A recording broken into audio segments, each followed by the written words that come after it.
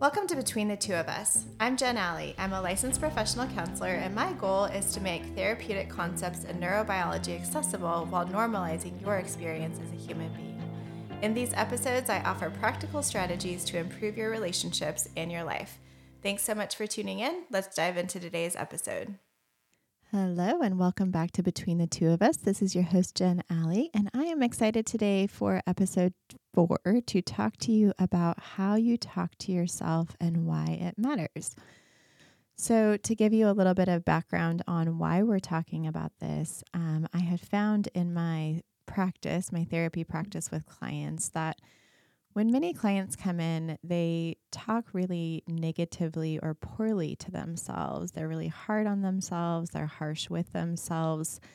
And I think there's a variety of reasons for that. You know, I think a lot of times people might be raised in more like harsh or critical environments, or maybe in order to keep themselves safe as a child, they learned how to like kind of be hard on themselves all the time to avoid criticism or judgment.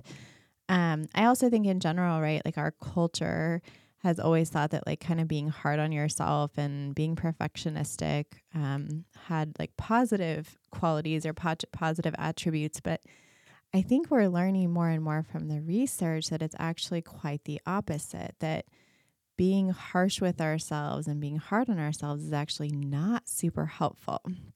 So one of the benefits, you know, over time in therapy is that a lot of people report that they are so much more kind to themselves and that they're so much more, you know, gentle or loving toward themselves, even when they make mistakes or even when they're having a hard time. And so I wanted to talk a little bit about the research behind that today, some practices that you can do to help yourself be a little bit kinder to yourself. But also knowing that that's it, you might think like, oh, if I'm nicer to myself, I'm going to be less effective, when in fact, actually the opposite is quite true. And I'll talk to you today about the research with that. So, you know, most of us have a running internal dialogue going all of the time, right? Or most of the time. And some of our self-talk is negative, some of it's positive, some of it's neutral. But a lot of it helps us to regulate our emotions, our physiology. It helps us to organize our thoughts and problem solve. It even can improve our attention, you know, so we stay on task. And many of us might not even be aware of our self-talk, right? We might not even be cognizant of how we're talking to ourselves. So many times, I think the first step and just learning about our internal dialogue is just to stop and to start noticing, just pause throughout your day and start noticing, like, how am I talking to myself in general, but also and especially maybe when we've made a mistake or when something goes wrong. So we also know, of course, that we can purposely use self-talk to improve performance in things like athletics or academics or in regulating our anxiety or depression. So self-talk is super important. I mean, if you think about it, like I sometimes think about with clients talking to them about someone who is in a race, and let's say that you're, you know, a runner and you're in this race and you have a coach who is encouraging you and like reminding you to like, hey, grab, you know, some water. Hey, like, what are your, you know, kind of blood sugar levels at? Do you need something to snack on while you're running? You're doing great. Keep going. You've got this. 5 more miles. Versus a coach who is saying like really ugly things like, you're so slow, or you're doing terribly, or, you know, you're at the back of the pack and you better get it together. And just in your own body right now, you might think about if someone is telling you something encouraging when you're in the middle of something hard versus when someone is like mean to you, just the difference in your own body right now of how that feels. And so that's what our self-talk is doing, right? It's like constantly there impacting how we feel and what we're thinking. And even like our physiology. So take a moment to check in right now. How do you talk to yourself most of the time? Do you know? What about when you've made a mistake or done something you regret? Anything from, you know, you dropped a mug off the counter, it broke in a million pieces. Do you say things like, ugh, I'm such an idiot, or, I'm so stupid? Or do we say something like, oh man, like accidents happen and like, do we clean it up? And what about like relational mistakes? When you've said something, that you wish you wouldn't have said or done something you wish you wouldn't have done, how do you talk to yourself then? So if you don't know, right, this is a great opportunity to start to check in with yourself, because that is one of the main things is we have to start to be aware of what's happening inside if we want to be able to change that. So, as I said before, negative self-talk can have really detrimental impact on our mental and emotional well-being. It feeds anxiety, depression, and shame. And I think about sort of like that old adage, you are what you eat. You also are what you think, right? Because it's just that constant tape that's going on. And, we all, I think most people, I certainly do have an internal critic, and it's the one that can pop up, right? And maybe we have a weird interaction and we're like, oh, I'm so awkward.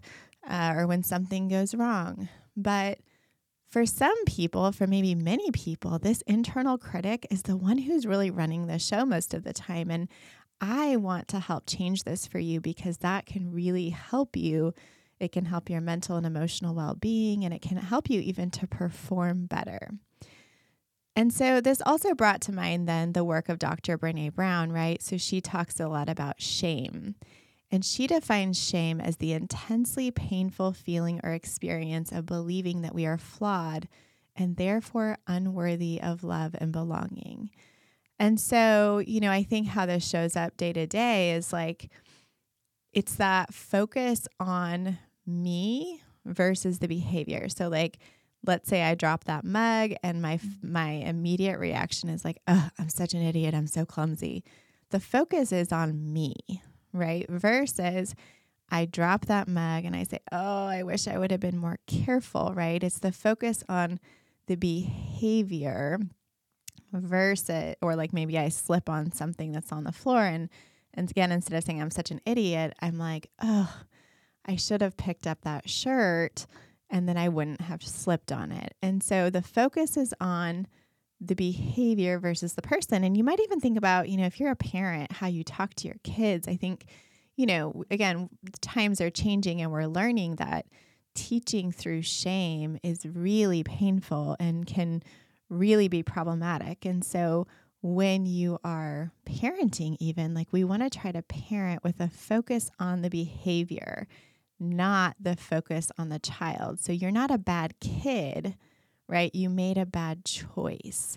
That choice was the problem. The child is not a problem. So that's something to kind of tuck away. But it's the same with how you talk to yourself. You are not the problem.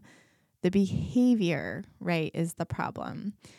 So Brené Brown says that shame proneness is highly correlated with addiction, depression, violence, bullying, and eating disorders.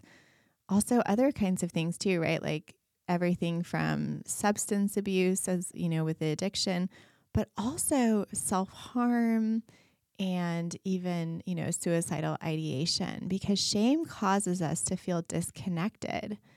It makes us feel badly about ourselves as a person. And of course, it's, correlated with poor self-esteem and mental health issues. So that's kind of the bad news, right? About if we find ourselves really being shaming of ourselves. The good news is that with neuroplasticity, change is possible. So the way I talk about this with clients is that right now, maybe we have a superhighway in our brain where our self-talk, when we are in a hard place or have done something we wish we wouldn't have done, the superhighway might be like super shaming. But the goal, right, is to dig a new road. And at first, it's hard work to dig a new road. I have to remember, I have to like bring myself back to that old road when my brain wants to do the superhighway thing and just go down the route it always has known.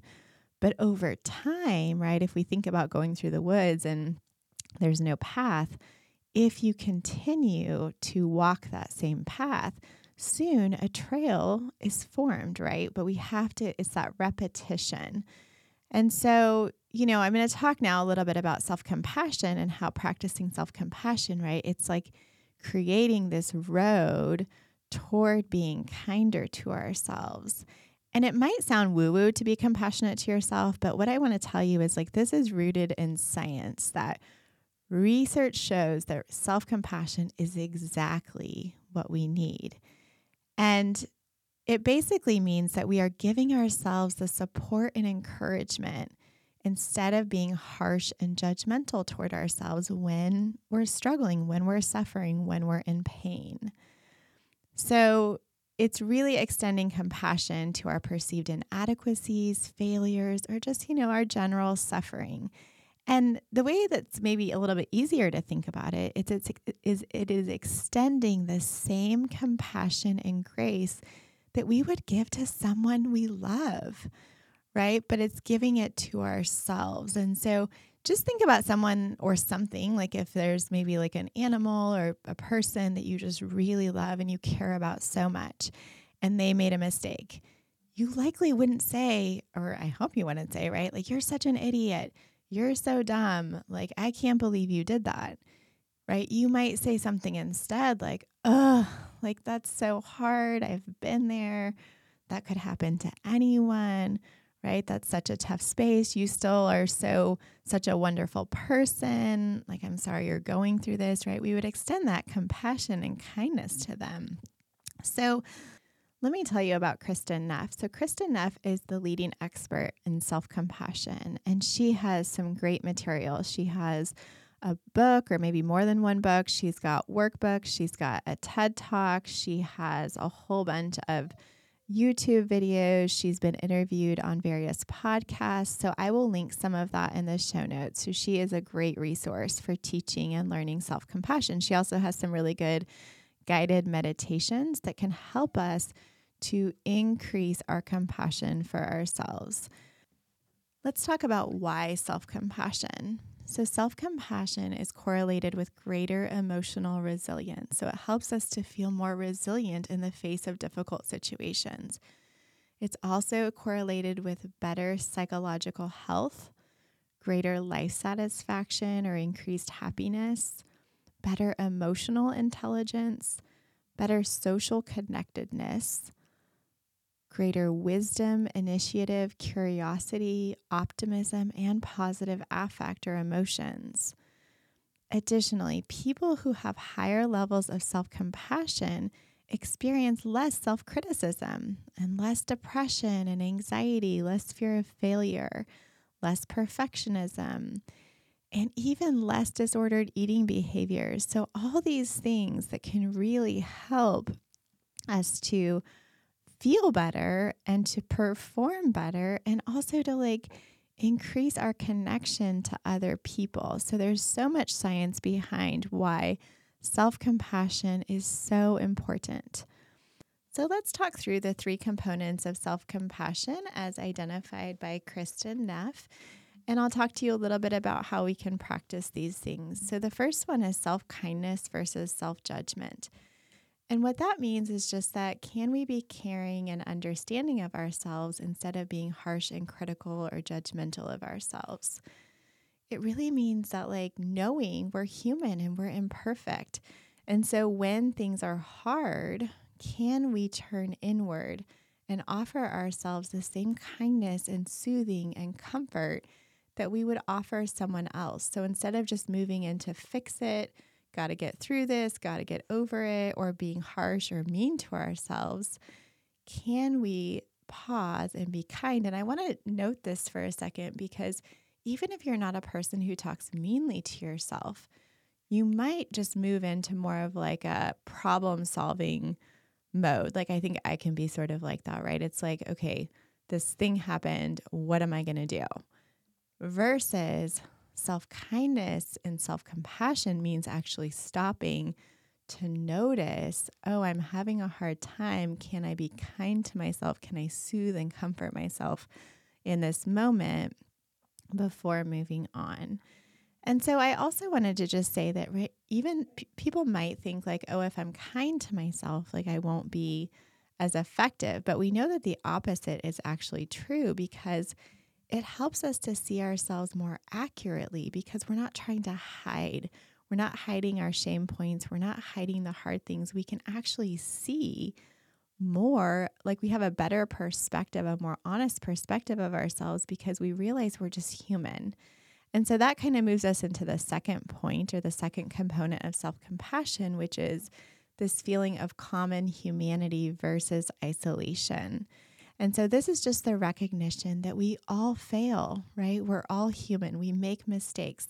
We all feel inadequate in some ways. Brene Brown says that unless you're a psychopath, everyone has shame. Everyone feels this sense of like worry of not belonging at different times, or like there's something inherently wrong with us.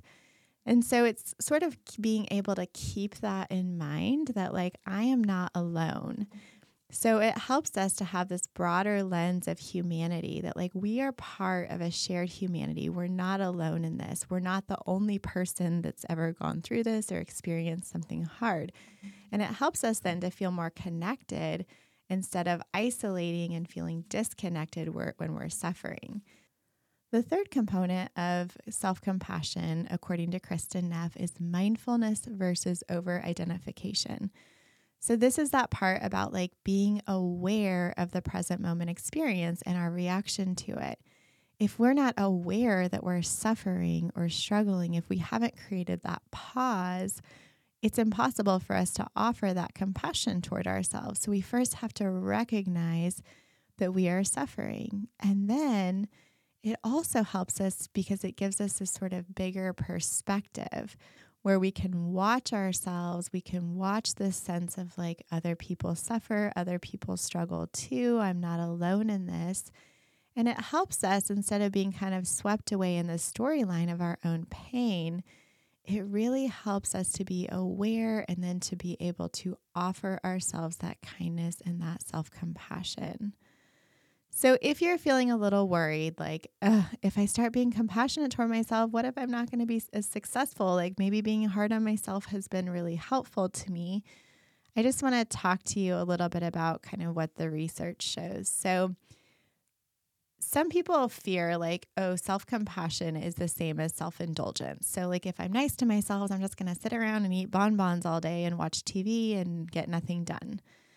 But self-compassion, right, helps us to want good things for ourselves. It helps us to want health and well-being because we care about ourselves.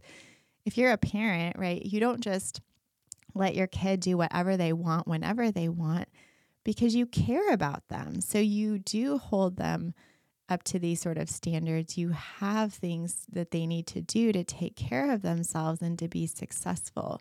So self-compassion actually motivates us to push through difficult challenges and to learn from our mistakes because we want to be happy. We want to be free from suffering because we care about ourselves.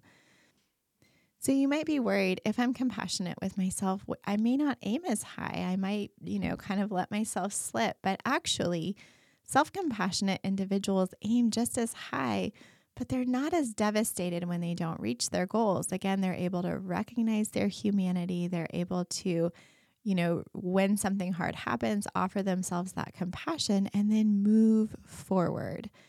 So instead of it being an excuse for self-indulgence, self-compassion actually pushes us forward, but for the right reasons, because we care about ourselves, because we're kind to ourselves.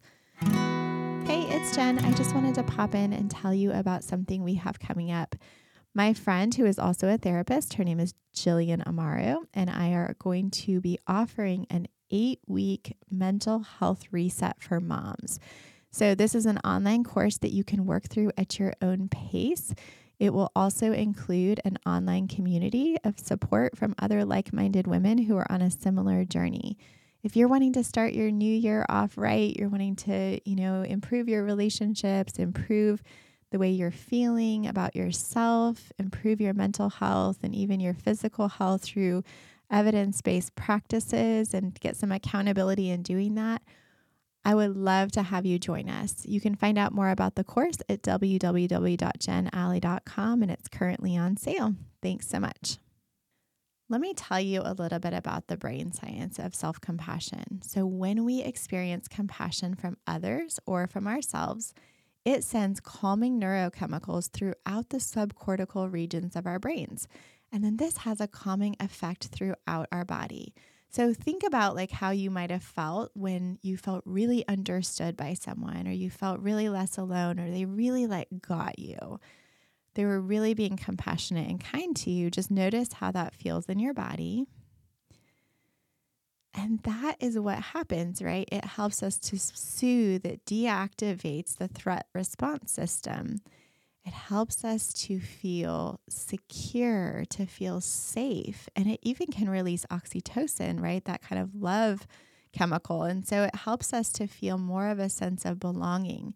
And the cool thing is that we can also offer ourselves this, right? It can help us to feel these same feelings in ourselves, this same calmness, this same sort of sense of regulation when we are compassionate toward ourselves. In contrast, when we experience judgment from others or ourselves, it sends excitatory neurochemicals into the subcortical regions of our brain. So think about how you feel when you experience someone being judgmental toward you, right? It feels activating. It's like, ooh, it's upregulating. It doesn't feel good in our bodies. And that's the same as when we're mean or harsh or judgmental or critical with ourselves. So just from like a neurochemical, perspective, it is so important that we are able to offer ourselves this kindness and this compassion. So let's talk about how do we do this in practical application? Like how do we actually start to build this road or to strengthen this pathway of compassion toward ourselves? So again, neurons that fire together wire together. So the more practice that we get at doing this, the better off, the stronger those connections will be. It's going to be probably, if you are not a person who is compassionate toward yourself, this can feel really hard. And that makes sense, right? Because it's something brand new. It's like learning a new language. And so it's going to take time, and it might feel cheesy. You might not even like believe it at first. But it's okay. Again, the more we practice it, right, the easier it gets, the more natural or normal it feels. So step one is just to start to pay attention and notice your self-talk. Now, you can't beat yourself up, right? We don't want to beat yourself up for talking negatively toward yourself, but we just need to start to bring awareness to it. When you make a mistake, when something goes wrong, just notice how you're talking to yourself, and you're just going to have to practice catching it over and over and over again. Now, when you catch it, you're going to pause. You're going to imagine someone or something that you really love and care about, and imagine that they were experiencing that same emotion, maybe that same pain or suffering or struggle in this moment. And imagine that you're talking to them about it. Maybe you would offer them a hug. So you can, this sounds cheesy again, but you can even put your arms around yourself or gently rock yourself, right? You can rub your, hands up and down your arms, just doing something comforting. You can imagine what you would say to them, like, I'm so sorry you're going through this. This is really hard. What a tough situation. Like, we're going to get through this. It's going to get better. So again, you want to offer yourself that same kindness and attentiveness that you would offer someone or something that you really love. And then, as we said before, we just practice. And we want to try to practice those steps from Kristin Neff, which is to recognize your suffering, remember that you're human, you're imperfect, you make mistakes, recognize that all others also make mistakes. Like, we're not alone. Other people have gone through this. If you can and you want to, you might reach out to someone to experience compassion from them. And then also just realize that this mistake or this moment is just one, right? That if you can back out and have some perspective of yourself as a whole person, that this moment or this mistake or this struggle is just one moment of many, many moments that are part of your experience. And then offer yourself that encouragement, that physical touch if you want to, and that support and care. And if you're thinking this sounds cheesy, I get it. I really do, because Many of us weren't raised this way, but I think it's so important. It can really change the trajectory of your life because it changes how you feel about yourself. It changes how you interact with yourself as you're navigating, inevitable hard times in your life. And then lastly, I want to just suggest that you surround yourself with people who are compassionate. And if you don't have people who are compassionate, you might want to seek therapy. I think part of my clients' experience of their own compassion for themselves increasing is because they are mirroring my compassion for them. They're experiencing my compassion for them in their struggles, and they begin to internalize that. Bonnie Badenoch has a quote that says, "Who you see me to be calls out that part in me." And so as we experience compassion from other people, we can really start to internalize that and to see ourselves in that same light, to see ourselves in that same sort of loving way. So it's probably important, if you don't have a lot of people in your life who can offer you this, is like, can we find people who do, but also can we seek support and care even from a professional to begin this journey? And, I do want to say there might be reasons it might be really hard for you to offer yourself compassion if you were raised in an environment that didn't offer that. Or again, as I said at the beginning, if you had to keep yourself safe, emotionally safe by being hard or critical of yourself, there might be a lot of reasons for that internal critic. And then these are, again, reasons why it might be helpful to seek therapy to kind of work through some of that. But I do want to just encourage you, can you start to practice self-compassion and self-kindness? Can you start to notice what your self-talk is like? And I'd love to hear back from you. What do you notice when you start to just practice a little bit of kindness? So I'm just going to invite you in this moment, if you can just sort of go inside, if you're in a place where you're not driving or not doing something where you can actually close your eyes. And if you can't, you don't have to close your eyes, but just start to notice, like, how am I doing right now? And can I offer myself a little bit of kindness and compassion right now? And again, it might feel really weird, might feel really awkward. That's normal. But neurons that fire together wire together. And over time, you can really change the way that you talk to yourself. And this in turn can have such a huge positive impact in your life. Thanks so much for listening. I'll look forward to seeing you back here next week. Thanks so much for joining me on Between the Two of Us. If you found it helpful, please be sure to subscribe or follow and leave a review so others can join us in improving our mental health and relationships. The show notes from today's episode can be found at jenalley.com. You can also find me at jen.alley.therapist on Instagram, Facebook, and TikTok. See you next week.